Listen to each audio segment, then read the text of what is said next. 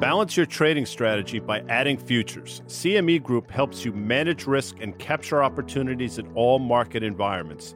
Capitalize on around-the-clock access to highly liquid global futures and options market across all major asset classes. Just visit your online broker and get started.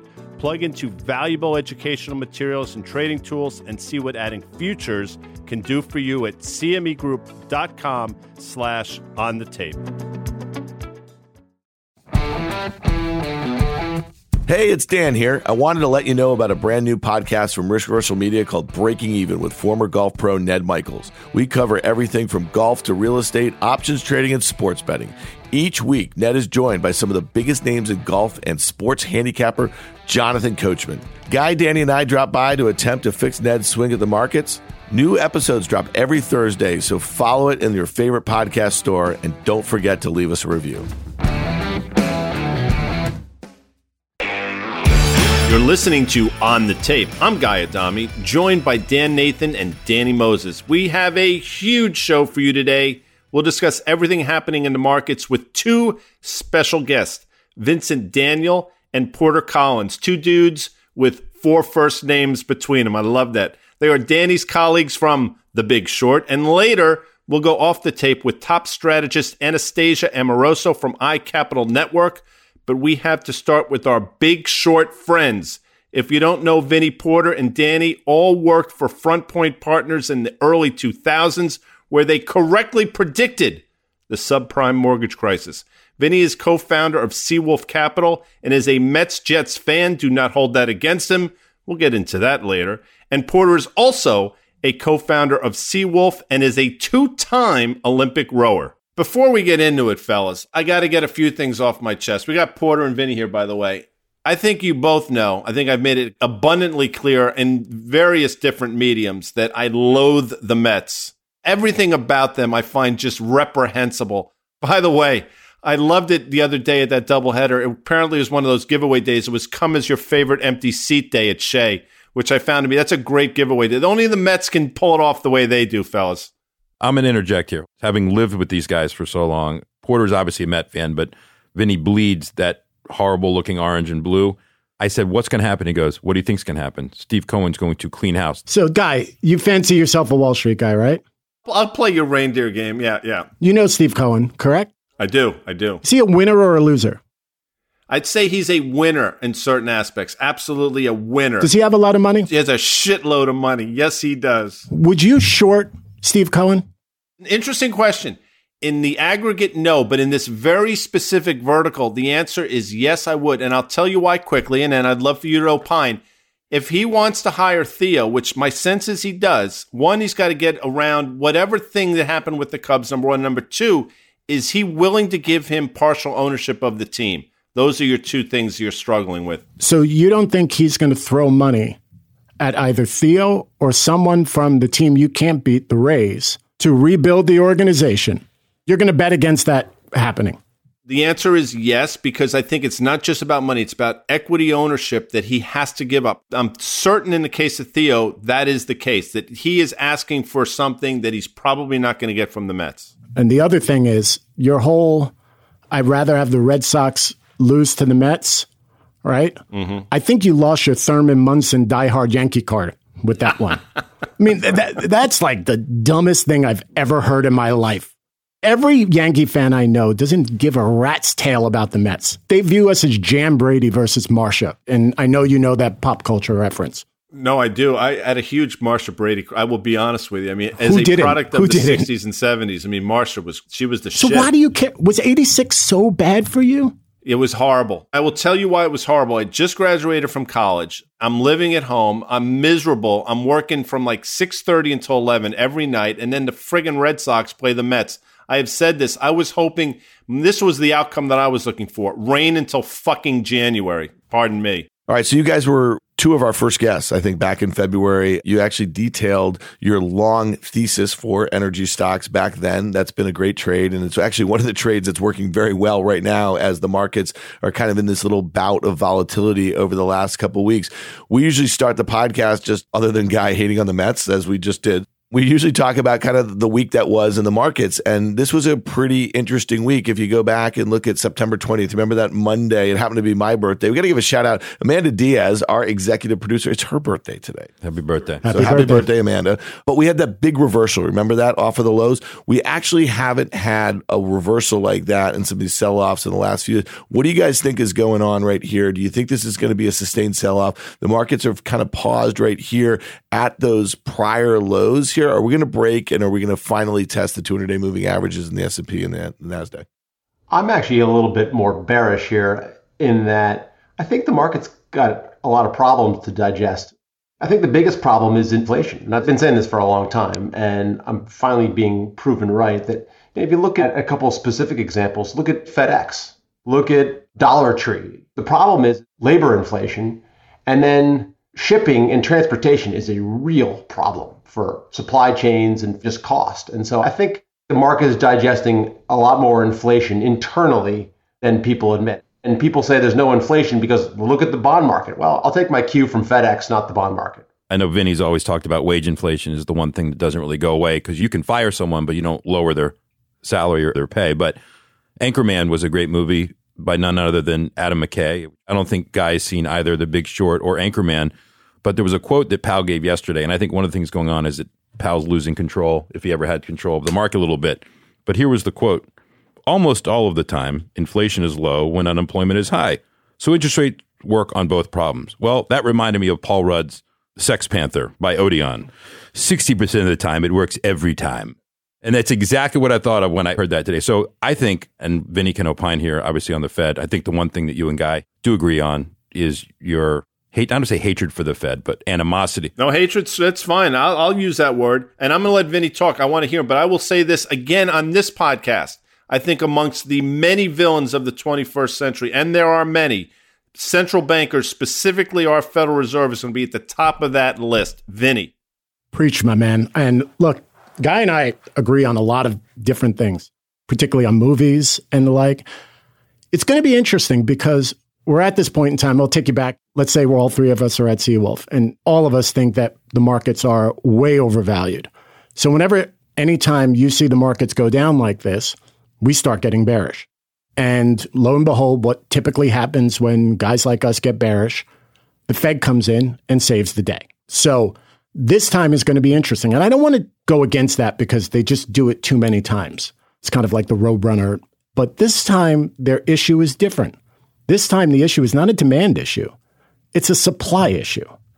And it's not like the Fed coming in and stop tapering is going to help the supply issue. It's only going to make it worse because right now we don't have enough stuff coming in to either fuel us or feed or stock the aisles for us to buy. So how does the Fed help that? I don't know the answer. Now, on the other hand, one guy that keeps my bearish head in check through the years, which was a fellow guest you had on the podcast, was Tony Dwyer, and he's starting to get bullish.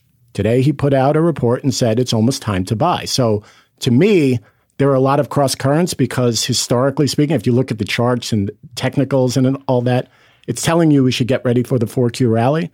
But I have to tell you, as Porter said, this inflation thing's an issue. So I think there's going to be a lot of push-pull over the next 2 months with the market. I can't call the market right now. But wouldn't you say the setup right now is as bad as it's been because, at least temporarily, the Fed, quote, doesn't have the markets back? It's a little bit of disarray. He's lost control of two of his regional presidents, which have now stepped away. The pressure's now obviously on him to prove that this inflation is transitory, which it obviously is not. He defined it himself as non-transitory in his testimony when he said it could go on to 2022, right? What's the definition of that? And he's boxed in now. But yes, the Fed could change tapering. They could change from $120 billion a month and just go to $240. But I think you bring up a great point about it's a supply issue. And that's not abating anytime soon. Bed Bath & Beyond today shouldn't have been shocking to anyone. They didn't miss that horribly on revs. They missed, obviously, on the margin. And they're getting drilled. But that stock's still up. I think it's up for the year. But anyway, there's a lot of these things which are going to happen. I'll end with this on this part is that we've said all along, you can pass it on to the consumer or you can eat it. If you pass it on to the consumer, it's very inflationary. If you don't, it hurts your margin. So Dan, the S&P is trading at 22 times 2022 earnings right here. Normally you see that coming out of a recession, you'll pay a higher multiple coming out because of growth rate. Well, I don't think it seems pretty likely, especially if rates are going to continue to move higher and you think we're at kind of peak margins. And so all these bottlenecks and disruptions to supply chains and that sort of thing. And I think the wage inflation that Vinny just mentioned, all of that stuff is going to kind of ultimately be a hit to margins. I said the flip side of it is if you're going to pass it through to consumers right now, have you guys seen the consumer data over the last few months? It's not good. And we still have about 7 or 8 million Americans who are unemployed, who were employed pre-pandemic. And then the one thing I'll just say about that, the wage inflation bit is like, okay, you might not be able to lower those wages. And I think we actually had this conversation with Tony Dwyer when he was in here.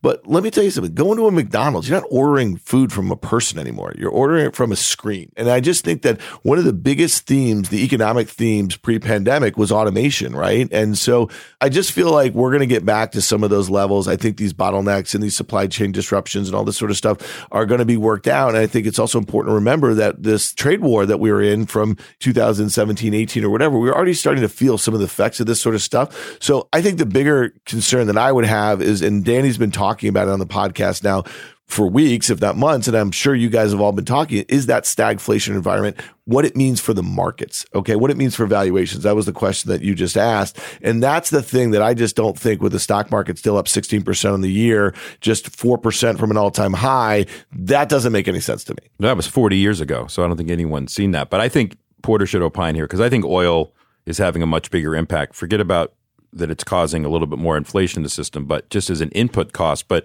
Vinny and Porter have kind of moved away from long-short financial services, thank God, more into the energy sector. Now Porter lives in Planet Houston.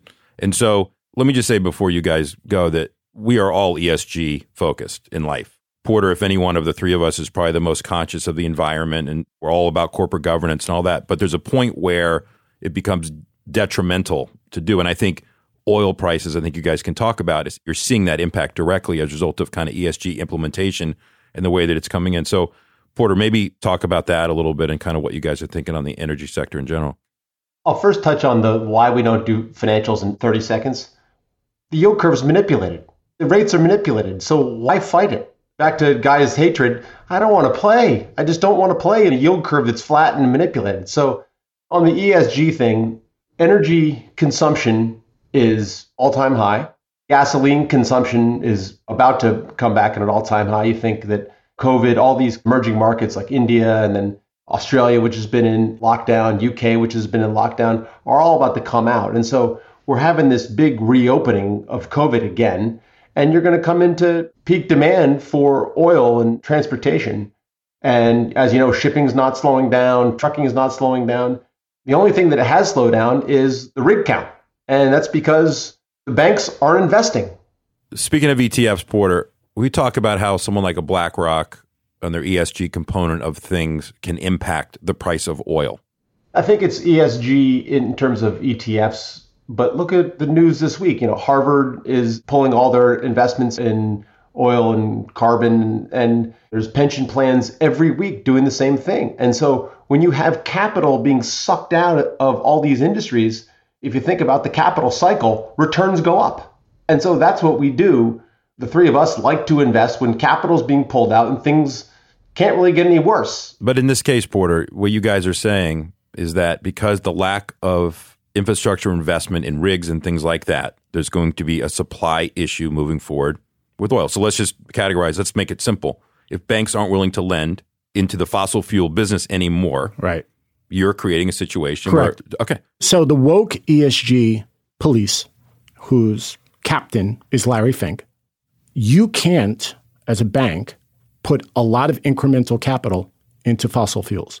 You might get the death penalty if you put money in coal. I'm serious. So if you're a bank and you have companies that want warehouse lines or lines of credit to build rigs, you can't do it. And so as a result, that's why you're not seeing the supply of oil match the demand. And hence the reason why nat gas is up, why coal is up, why oil is up, why the UK is having petrol problems right now. And we're going into the winter. So, Guy, you talk about the 12 people that are leading you and all that, all these men. Who's going to step up and say, this ESG thing, maybe we went a bit too far. Maybe we need to put some shovels in the ground and get some fossil fuel out so that we could fuel homes. Maybe a balanced approach would have been better. So you guys are long energy stocks still. Okay, so I'm just kind of thinking back to 2014 when the Fed was contemplating taper and then thinking about coming off ZIRP in 2015. And once they started doing that, we know that obviously rates went higher, the dollar went higher, and crude oil got absolutely destroyed. Crude oil went down 65% from its highs in 14, I think, to its lows in maybe early 2016. So is there any scenario if we were to move forward with the taper and let's just say rate hikes start kind of coming in a little bit where you start losing interest in this energy trade?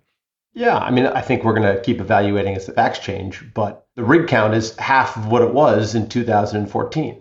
And the consumption is much higher than it was. And energy consumption is much higher. We're also in the uranium trade, which we've been in, as Danny knows, and we've been talking about in our letters for over a year now. And we definitely got a little lucky with Sprott doing what it's doing in terms of buying uranium in its uranium trust and taking the price from 30 to 50. But I think the concept is correct, and that you need good nuclear power as a base load of energy. As you saw in Texas last winter, wind and solar are unreliable.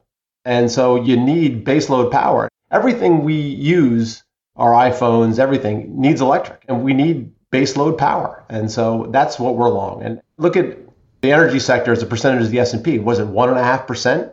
It's like an elephant through a mouse hole. The uranium move was in the last week. The market cap of the entire sector is like under $1 billion. It's crazy. And Dan, the other thing, if I recall correctly in 14 and 15, and don't get me wrong, we're very cognizant that this is a cyclical. So at some point, we're going to have to get off the train. When, we'll see if we could get it right or not. But in 14 and 15, the major difference was that the banks and the private equity companies were fueling the shale boom in Texas, which created an oversupply of oil that was being put out in the market. That's not happening right now. So at some point, I think it will. What I'm fascinated with this winter is when one of our esteemed leaders flicks the switch and says, we can't do this ESG thing right now. As Porter says, we need a balanced approach. All that makes perfect sense to me. I just do two charts that I overlay, the Dixie, the US dollar index, and crude. And a picture is worth 1,000 words. And all the other stuff about rig counts and this and that or whatever, that's the chart that it spelled it all out to me. But again, we're probably spending too much time on this because it is what percentage of the S&P 500? Well, yes, it's a small percentage of the S&P, but for us, it's what people should be paying attention to. All day long, everyone talks about the 7 names of FANG. And I get it. That's what people own. And one of the guys that we really trust, analysts, made a great astute comment, if I could get him out, James Aiken. He goes, I spent the last 10 years understanding the plumbing of financials. He goes, I now need to take the next few years to understand the plumbing of energy. And not just from a stock perspective, but we just need to understand this grid and what's happening, because I think it's going to have implications for everything else that we look at. Agreed. So I want to move on kind of to the market levels and what you guys are looking at. I know we've talked in the show before, like one of the signals is kind of the breakdown in the meme stocks, this nonsense on these NFT or some of NFT nonsense with the apes and the birds or what, I don't know what these things are. To me, that was the sign of the beginning of the end, obviously the excesses that are out there. But what are you guys looking at as far as the market right now? I mean, I sat with you for years, and I know we're always hesitant to go full bearish on things, but it feels 2000-ish. Doesn't feel global financial crisis. It feels 2000-ish. You've been conditioned and trained not to fight the Fed, and the non-ending walls of liquidity are hard to fight. But we're, of course, still short stocks, and we're short stupidity. We're short Cathie Wood. I think she's a horrendous investor. I really do. Lovely woman, but her track record of selling stocks low, buying them back higher, we're short the apes, we're short AMC. I don't know. Are people going back to the movies? Well, not 18 billion worth, or whatever the market cap is today. I don't even know what it is. There's so many absurd valuations, and valuation is very tough to do. But we're short a handful of these absurd valuations and hoping to get a little bit lucky with a couple data points. You know, we got a little bit lucky with Peloton. We were short Peloton. And you just have to get lucky on a couple of these big shorts. And obviously the short side's tough. You have to really watch yourself, and you get ripped to shreds like we have in Tesla. So here's a quick one, Porter, and we talked about this the other night on Fast Money. We did an overlay of the ARK Innovative ETF versus Tesla, and Tesla's the largest holding in that of 10%. And if you look what happened from July 1st, Tesla's gone up 15%, $800 billion market cap-ish, and ARK has gone the opposite way and is making new 6-month lows right now. So if you look at all the other top holdings ex-Tesla, they're all doing horribly. So to your point, I'm not opining on whether she's good at an investor or not. I think thematically, I think she kind of identifies some good themes, but Roku's in there. I don't think that's a particularly innovative company. So you guys tell me, like, when you look at that vehicle and then you look at if Tesla was actually, and Tesla is underperforming the NASDAQ this year, obviously in a monster year. If Tesla was down, that thing would be below $100 right now. Yes. And correct me if I'm wrong, but in the last few days, she's been selling Tesla stock because I think she's having redemptions. Remember that her investors have daily liquidity, so she has to sell something. Sell what you can, not what and you I want. think she's selling what she can, not what she wants to. Oh, you mean she can't sell the small cap stocks that she owns 37% of? I think she's going to have a problem That's with that. a little problem. Something called a bid-ask spread that might be difficult. Yeah. What I think is finally happening is that people are actually figuring out not all tech is the same. Google is one of the best business models of all time. We've been long Google. I love it. But just because it's in tech, there's a lot of companies that look like that but don't make any money. And we're short a lot of these companies don't make money. And eventually we'll get paid. Vinny, before Evergrande was a story, Danny brought it up on this podcast. I have a question for you because I think I know what's going on. I'm probably wrong. It's interesting that the Bank of China has effectively said, you know what, we're just going to let this fail. Good for them, by the way, because at least capitalism is working in some way, shape, or form. I mean, we have now capitalized gains and socialized losses here, but that's for another show. What is the end game here with the Chinese? Because I think they're in the midst of losing a couple battles to win the war, and I don't think anybody is taking them seriously enough for what is truly going on. I sadly agree with you completely. And I would say between Porter and myself, I was the one that freaked out on Evergrande, as I like to call it. And what I think the Chinese are doing is they're making a lot of strategic decisions, we'll see if they work, of getting, so it seems to me, their house in order. Now, on the Evergrande situation, my guess is the bag holder are going to be the offshore unsecured creditors. And I know Danny has talked about this a lot, and me and him love going down these cynical, crazy rabbit holes. But a lot of these roads seem to lead to Tether and a lot of the so-called stable coins. And I don't know if Danny said this, but I know I could already think what he's thinking on this. That would, for China, kill many birds with one stone. I think I'd use that exact phrase. If you can get rid of this currency or this store of value that is going to compete against your currency and your stable coin or central digital bank currency, why wouldn't you do it? I would. And so if they could get rid of the problem while cleaning up their property market. Now, here's the negative, right? At the very least, that means Chinese property is not coming back. And as a result of it, that is a hit, all else being equal to global GDP. Has to be. And that has been an engine of global GDP for the last 10 years. So we have to make it up some other place.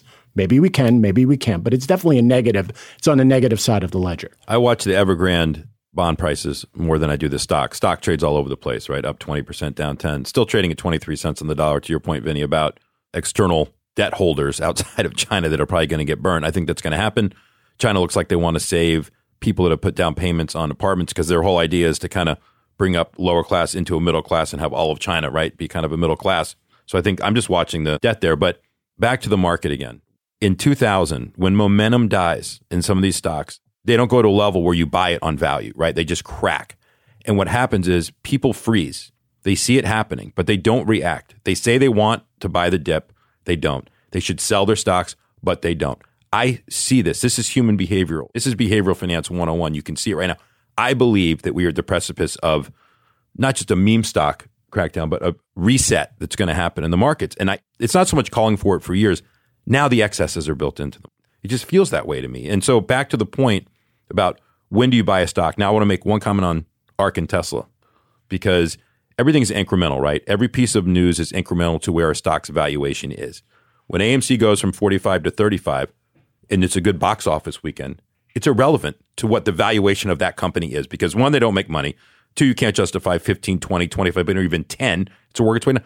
Tesla, the reason the stock's not down right now is people are excited or freaked out about either being short in front of it around the quarterly delivery number. And I say this, who cares if it's 250,000 cars in the quarter? Who cares if the China number is 50,000? Because it's an $800 billion company. We're not going off of a $40 billion base. We're going off 800. So again, that to me in the market, when I see stuff like that start to crack, then I'll know that the excesses are gone. Your point is, though, Tesla's going to be the last battle fought in this market.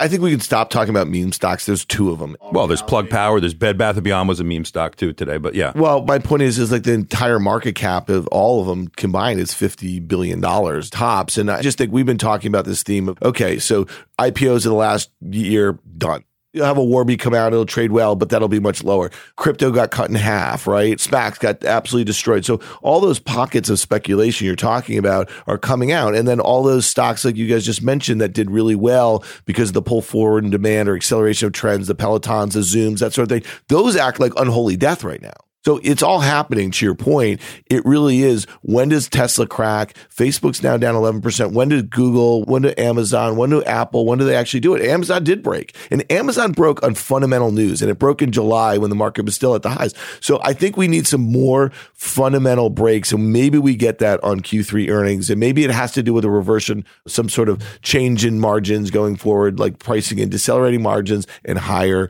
prices and higher rates. One thing I have to bring up, fellas, and this is again for Vinny and Porter, I want to hear your thoughts on this as well. September 17th, 2019, it's meaningless to most people. I'm certain that you guys remember. The repo market basically blew up. And I would submit, although obviously COVID was the igniter, the tinder for the market melting down started that day. That's just my thoughts.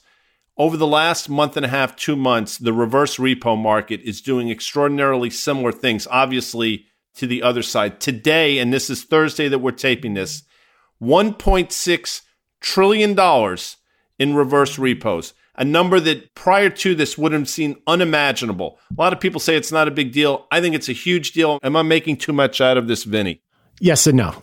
No, you're not. If you listen to some of the plumbers that are out there, this facility was set up to find a seamless way to get the excess liquidity off the banking system into the money market fund with a yield. I'll buy it for a little bit. But you're not wrong on your overall premise, which is, let's keep it simple. We issue way too much debt, and we don't have enough revenues coming in the door. And as a result, we have to print lots and lots of money or find someone to buy this stuff. And we need to find someone to buy our debt at the rates we need them to buy it in order for the world to work. And to me, that was 2019, is that the people didn't want to buy it at that price. It's a problem. And the problem is that I don't see the deficit issue going away. Probably by next year, I don't know what the infrastructure bills are going to be. We're going to see. But I agree with you. It's an issue. And in order for this world to work, rates need to stay low. And that's why Porter and I have always been in the camp that rates really can't go up that much higher, because if they do, the world breaks, period. We're at 150, or I don't know where we are right now, 152 on the 10-year, wherever it is, which on an absolute basis is still extremely low. But I think the trajectory and the direction is scaring people. We can't function. So I think we should talk about right now. We've dealt in financial services for a long time. You can plug and play interest rates on various parts of the yield curve to figure out, oh, that's the earnings. Oh, you're going to see consumer credit degrade quickly in there. Hey, this and the other. But this market's been functioning in the securitization market, in credit in general, right? It all has been running smoothly because rates have been so low. People will buy any yield that they can. So I know that's a two-part question, but talk about the impact that rates have kind of in general on the market and why it's not sustainable. And not just because the U.S. won't be able to afford to make its interest payments, because I don't know if that'll ever happen, but just what that impact is on valuations in general. I have a weird view of this. At least I think it's weird. I think we have so much debt that rates are your leading indicator, not the other way around. And what I mean by that is if rates are 3-4%, GDP growth will be negative. I don't care what else is happening in the world. And the reason why I feel that is everything in this world is financed. Everybody is short volatility. You buy everything on credit. People are buying treasuries with 30 times leverage on credit. Everything's on credit. So if you raise rates, the world stops. And to me, it's the kryptonite. And the reason why this market really hasn't cracked that much, because they don't allow that kryptonite to come into play. So you're saying that Jay Powell learned his lesson in Q4 2018? Oh, yeah. Oh, yeah. And look, we want to have it because we're advocates of price discovery. But I have to admit, we're at the point right now, and this is probably the most bearish thing I will say, I don't know if we could survive it. Or there's going to be a material change in this world if we ever allow price discovery. And I think unlike, say, 10, 12 years ago where we could have done it, if we did it now, it would be nasty, really nasty. What do you got, Olympian?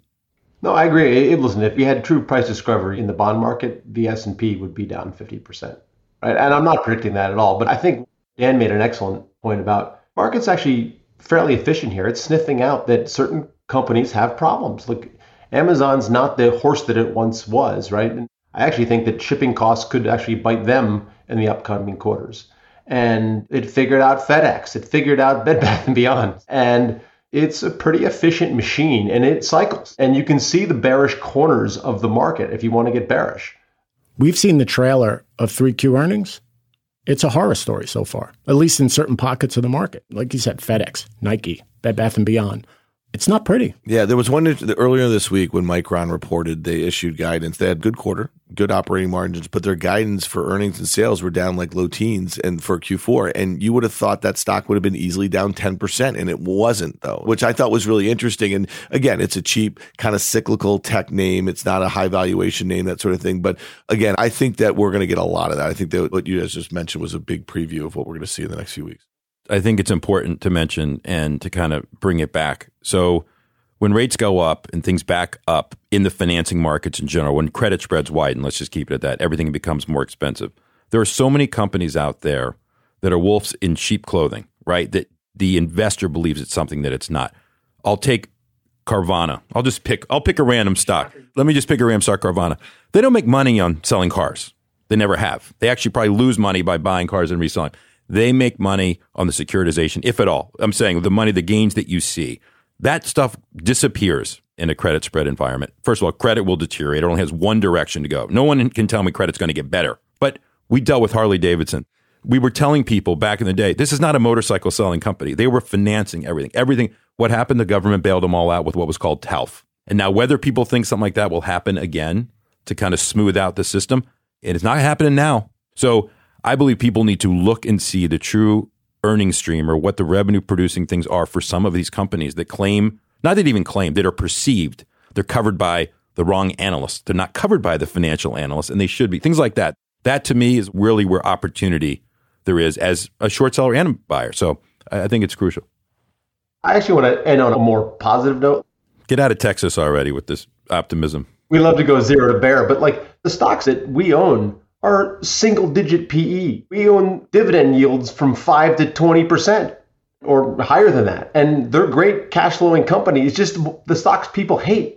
They're deep value. We own coal stocks. We own gold stocks. We own energy stocks. We own uranium stocks. People hate this stuff. And that's the cyclical investor that we like to be. And it'll have its trade. It'll play out. And I was having a conversation with a friend of mine who's a portfolio manager. He's about 35, 38. And I said, I've been studying your age group, your demographic.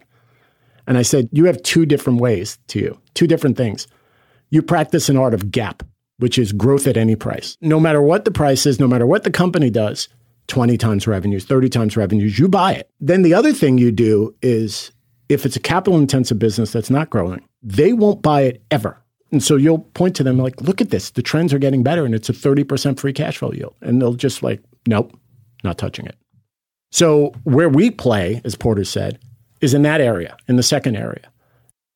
It's those old textbooks, remember, that people used to read, fundamental analysis. We like that stuff. Before we get out of here, since Porter is in the great state of Texas that has like 9 different football teams, would you care to give us one National Football League pick this weekend before I go to Vinny, then Danny?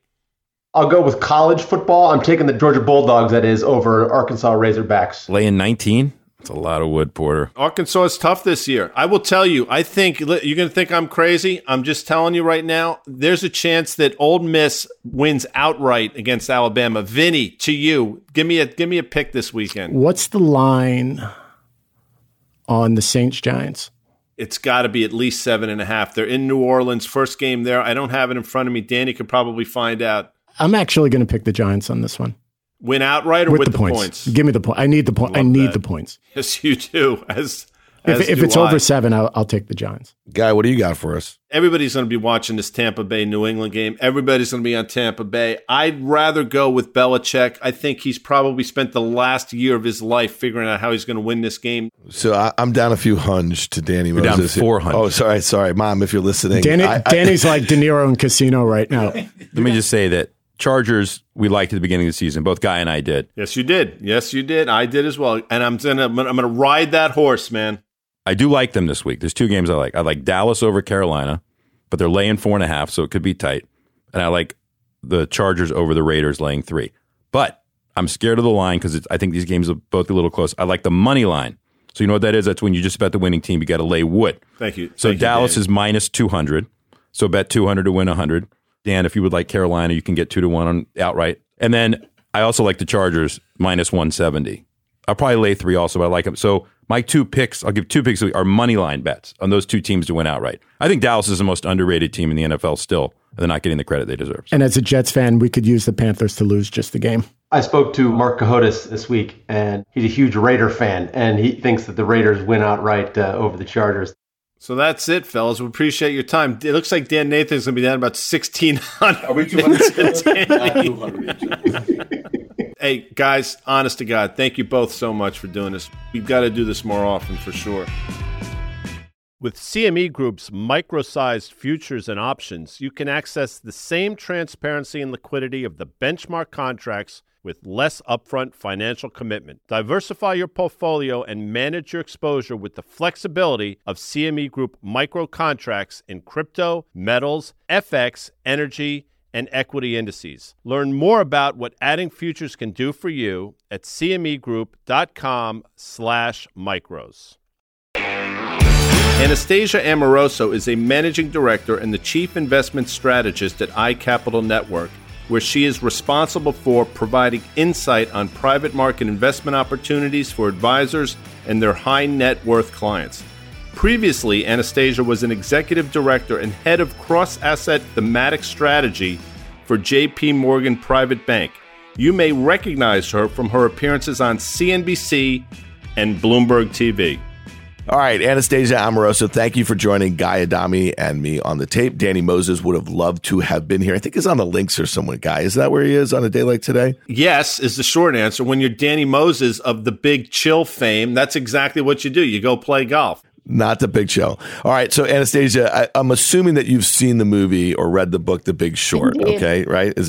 Yes, you have. Okay. So Guy Adami, and this is not like a running joke or anything like that. Danny has been doing the podcast with us for 9 months, and Guy he just will not watch the movie. And he says why? Because the store around the corner we used to get the movies closed down or something like that? Well, that's the problem. And I'm also waiting for the book to come out first. Sometimes you like to read the book before you see the movie. So I'm hoping that, when they do release that I can sort of brush up and then watch the movie that stars Danny Moses. I believe Brad Pitt pays Danny Moses, doesn't he? No, he doesn't. All right, Anastasia, thanks for joining us on the tape. Let's get into it because you are a market strategist. I've watched your work. You and I have been on CNBC together. I don't think you've ever been on Fast Money with Guy and myself. We're going to have to change that after this episode here. What's going on here? You have a very bullish framework for the market. I think it's important to remember that while the S&P 500 is down, 3.5%, 4% from all-time highs just in the last few weeks, it's still up 16%, right? There's a lot of things that are really constructive that are going on here. What's your take on some of this recent stock market volatility here in the U.S.? Well, good to see you guys. And, it has been, as expected, a volatile Q3. I mean, that's what everybody prognosticated. And September was always supposed to be a more volatile month and, the one with the most downside. And that's what we got. We have been working through a lot of market fears. And I would say the biggest one of them has been the Delta variant and how the growth is going to adjust or not and adjust downwards or not. You add the supply chain issues on top, you add the Fed taper. So in other words, the market is fretting about a lot of these things in a time that has been seasonally historically weak. And so that's why we got this combination, and that's why September was such a down month. But Dan, I'm looking through to year end, and I'm looking through what this typical seasonality is into year end and what the fundamentals are going to look like. And I see a very different picture, the one that is more positive for Q4. So just to put some stats around it, the markets typically are up 78% of the time in Q4. And this is data going back to 1970. So a lot of data on our side.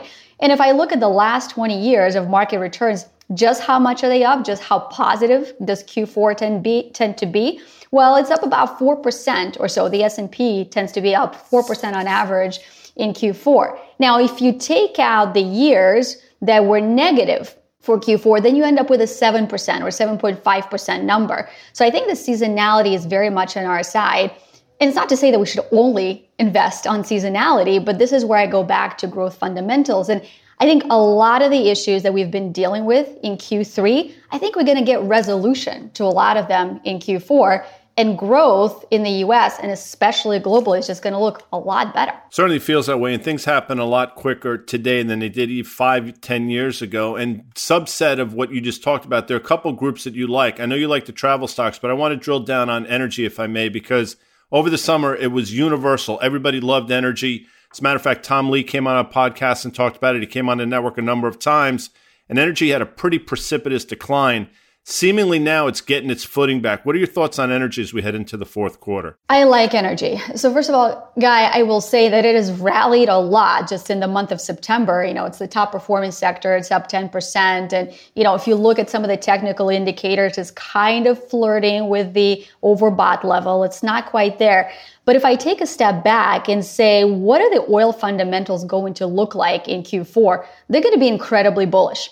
If you look at the demand outlook and the still constrained supply picture, by the end of December, we're going to be running a 1.5 million barrels a day deficit.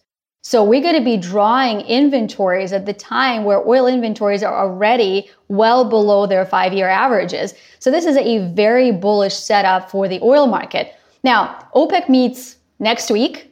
And I think that's one of the near-term event risks. Is it possible that they decide to bump up that production? And do they release some more oil into the market, more than 400,000 barrels that they do now? I think it's possible, but probably not likely. Because the other dynamic of oil going into 2022, we might actually flip into a surplus.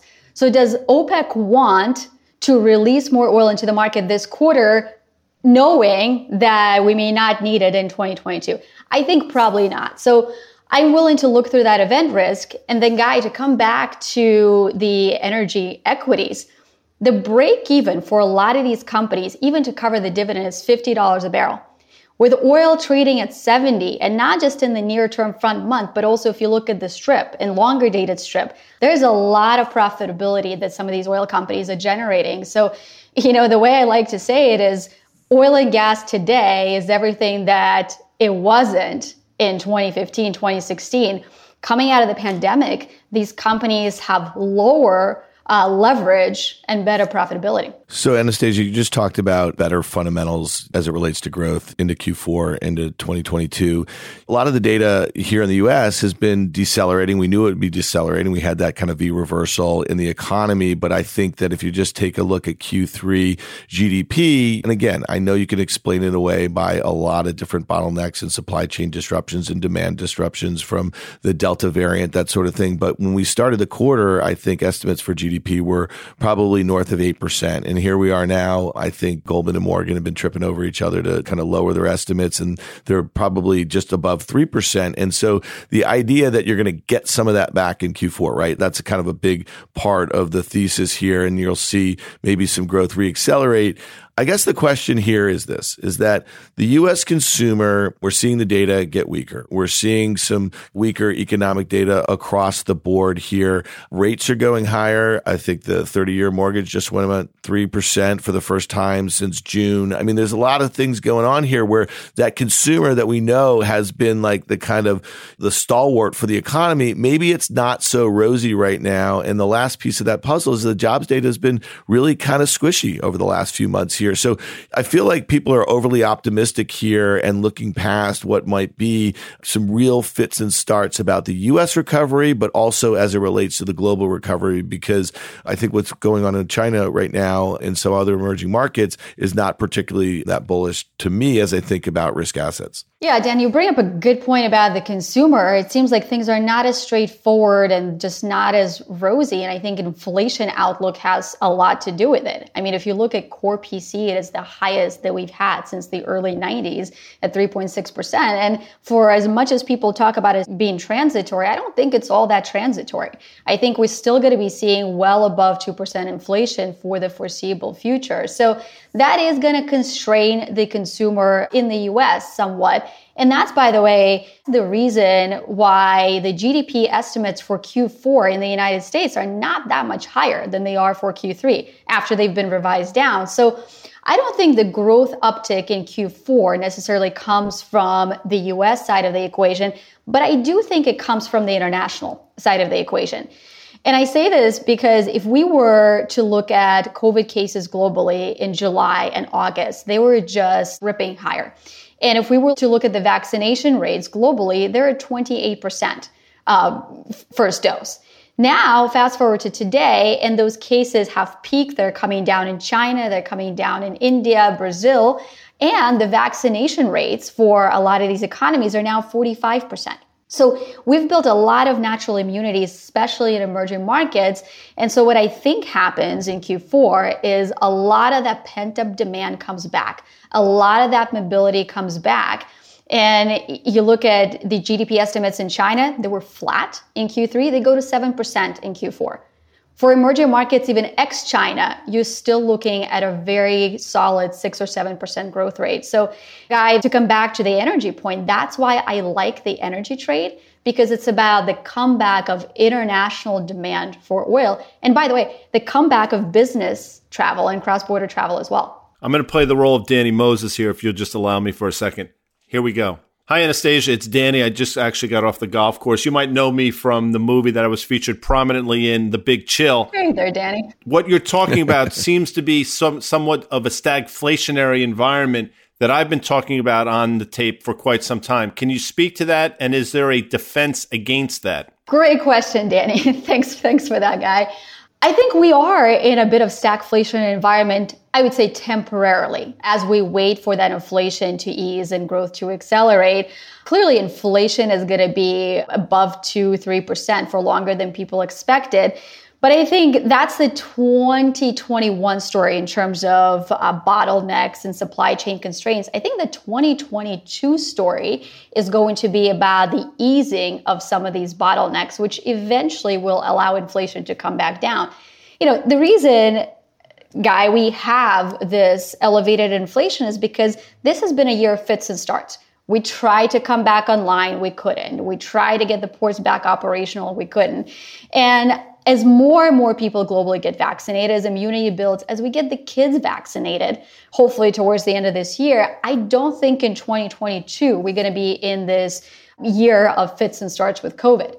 So that, in turn, should ease the bottlenecks, that should get that production running more smoothly. And I think we will eventually come back down from that 3.6% core PC inflation. So that's why I say it is a temporary, perhaps, state of stagflation. But I do think that resolves in 2022. So let's talk markets here. That's a great wrap on the economy. And I think that's consensus thinks that we're going to see a reacceleration once we get by Delta and once we have most of the world vaccinated the way, you know, our U.S. is, at least on their vaccination rates. As far as markets are concerned, we just saw the S&P sold off, I think last week at its lows, 5% or so. The NASDAQ a little more. So we're kind of testing some of those levels again. But the NASDAQ broke last week lows and the S&P has kind of held. I think it speaks to what you were talking about with the rotations, right? So we've seen money come out of big cap tech. We know the top 5 or 6 names in the S&P are about 25% all big tech. The top 5 or 6 names in the NDX and NASDAQ 100 make up half the weight, right? And so we're seeing this kind of underperformance right now relative to rates. What is your take on that? Will that persist? And ultimately, can the rotation into some of these more, I don't know if you want to call them cyclically sensitive or GDP sensitive names, can they keep the S&P outperforming here? Or are we likely to have just a real downdraft, maybe 10%? Wouldn't that be kind of normal off of we were up 21% just like 3 weeks ago at all-time highs, down 10%, which would bring you to about the 200-day moving average in the S&P 500. Does that make sense to you? Look, historically it should, right? On average, we get a 5% pullback every quarter. This year has been a big exception. And historically, we get a 10% drawdown every year. And we've yet to see that too. So historically, that would make sense. But I don't think it makes sense in the environment of this great liquidity that we have and the growth rebound that's still quite strong. For the S&P, what I would say is let's just look at the math. And if you look at the math, you've got the next 12-month earnings, which should come in at roughly $215. on the S&P and you apply the current multiple to it, 20.8, you get kind of fair value on the S&P, which is, 4,500 or so. So I think that's realistic for us to get to by year end. Now, the question, how do we get there? Do we get there in everything uniformly, or do we get there in tech? Do we get it in cyclicals? My take is that this rotation trade that started out of tech and into cyclicals, I think that continues. And it's not that we should worry about all tech, and it's not that we should sell all tech, but there's pockets where there is excessive valuation that's been built up for years. And I point to the software sector in particular. You look at those EV to EBITDA or price to sales ratios, they're literally off the charts relative to the last 10 years. You look at a hedge fund holdings, they're very long software. And for a long time, that was for a very good reason, because you look at the global IT spending, it's going to grow 8 or 9% this year. And a lot of it is going to be spent on software, but it's going to slow down a little bit next year. And rates are going up and valuations are stretched. And there's a lot of, very loved positioning in software. So I think the rate move higher that we have is going to cause some profit taking. By the way, as we're talking in Washington, they're talking about the $3.5 trillion reconciliation plan that may raise taxes, including capital gains taxes. I don't know if it's going to be retroactive. It's most likely going to kick in 2022. So do you take a little bit of gains on your software positions that have so much of those embedded gains? I think you do. So you put all that together, and I do think there's a little bit of downside, or at least lack of outperformance for the software space. And the last point is there's an alternative, right? There's now a growth alternative to software, and it is in energy, and it is in some of those travel reopening trades as well. You guys know that domestic travel is still down, but has bounced back a lot. International travel is still down so much more, and business travel is down even more than that. So I think the big optionality that you have in the market is to position for the rebound in international and business travel. Well, domestic travel in the Nathan household hasn't diminished at all. I mean, he thinks it's the 80s all over again, just so you know. And one of the things I'm aware of is that rates are going higher. You just mentioned that. I think rates are going significantly higher than we are today, and I think they're going higher for the wrong reasons. Do you want to sort of opine on your thoughts on rates before we segue to the crypto world? Yeah, I mean, rates are trading at 1.52 on a 10-year, somewhere what I would deem to be the bottom of the range that is appropriate for the current economic environment. I think a move higher to 1.75 is probably justified over the next few months. It's a function of a few things. It's a function of what do we get in terms of the growth outcome. And I do think there's some upside building, and as been mentioning, from the international side. I think international growth can surprise to the upside. International yields can surprise to the upside, and that should push up the 10-year. The other thing that's happened, Guy, recently is that the market is now fast forwarding a little bit just how close we might be to the first rate hike. So a few weeks ago, we were looking at being 23 months away. Now we're saying maybe it's 17 months away. And so that too should push up the level of yields higher. So I think the risks to rates are skewed to the upside, which of course helps the reopening trade. So we're talking higher rates, we're talking inflation. Your firm, iCapital, has a partnership with Grayscale Investments, and we know that Grayscale is one of the pioneers, I would say, right, in digital assets. So speak to us a little bit about what you think of the store of value aspect of Bitcoin versus gold. We've spent some time talking about it on the podcast this year. There was a time last summer where gold looked like it was ready to party a little bit, right? It was nearing all-time highs, if you will. And at that point, Bitcoin just started to take off, right? This was August 2020, and then the two just crossed, and they haven't looked back since then. Obviously, Bitcoin has been very volatile, but I think that